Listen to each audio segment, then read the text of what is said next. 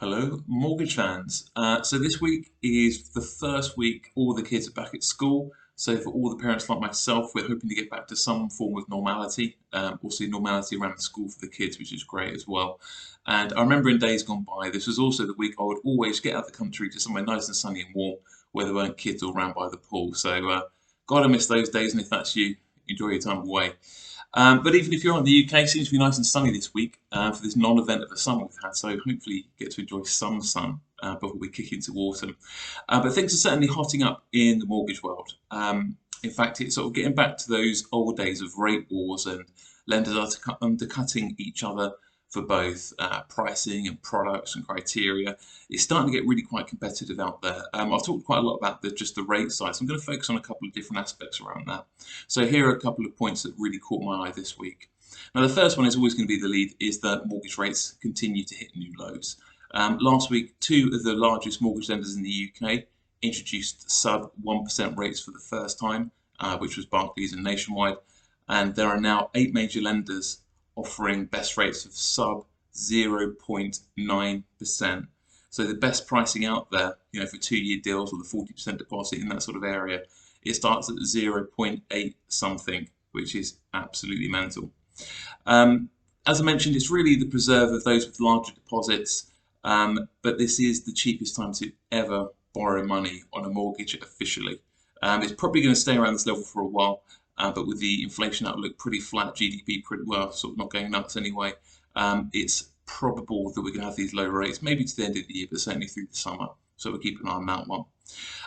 What's of far more interest to me is that mortgages with smaller deposits are more accessible. So this is very closely linked to the above. I mean, what you've got is just on one level, lots of banks cutting their rates to be more competitive.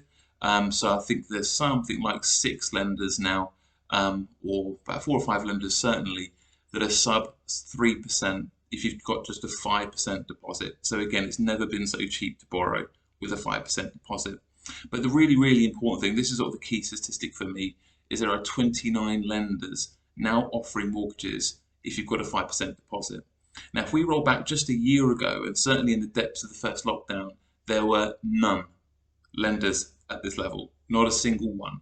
So to go from not a single lender just over a year ago to 29 offering what's deemed often as the most risky types of loans, certainly to the bank anyway, not necessarily borrow sort of profile, but I'll come back to that another time. That's a huge, huge turnaround. Now that is very much largely down to the mortgage guarantee scheme that was offered in the budget last time out, but it's good to see government policy doing what it should do and getting banks lending back at this level, because if people can start to get into the housing market for the first time, then you get the first time buyers, that frees up the first time movers, and the whole thing starts working. The property market does not work if there are not first time buyers, so that's a huge improvement and something we're seeing gigantic changes in the last few weeks particularly. Last point then is really around lenders with an increased appetite for larger loans. So my inbox has been full of the last week of major high street banks who are upping their maximum loan sizes anywhere between 1.5 to 3 million depending on the bank. And there are some high street banks that will go north of 5 million. That's a slightly different thing. So pretty much as standard now, a bank will offer up to £3 million on the high street. So it's just the appetite on that is just again just massively swung in the last 12 months. So what banks I think are doing, or certainly the logic behind it, is that a lot of banks are going to struggle to hit their lending targets this year. So they could obviously do £10,000, £100,000 loans or £1 million loan. And I think that's sort of the logic, because where there's limited resource or it's harder to underwrite, it's easier for banks to get a lot of money on the balance sheet if they're doing larger loans. So I think that's the large driver of that.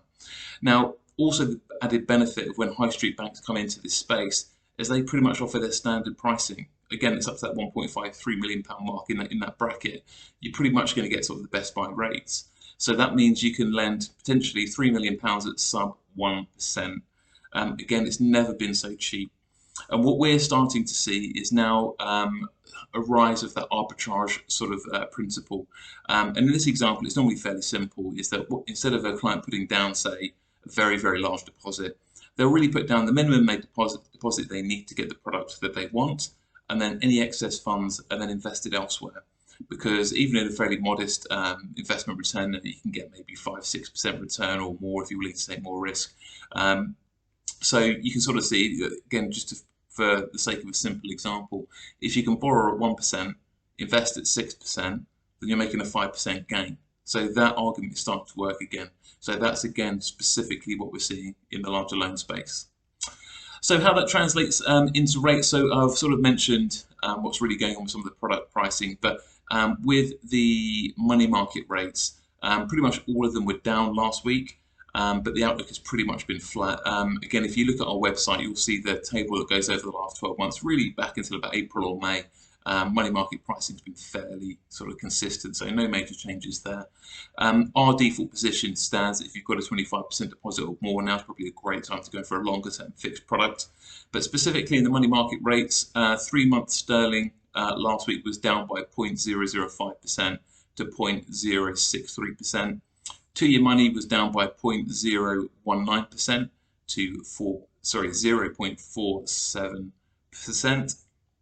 And 5-year money was down 0.13% to 0.704%, and the Bank of England held rates at 0.1% at their last meeting.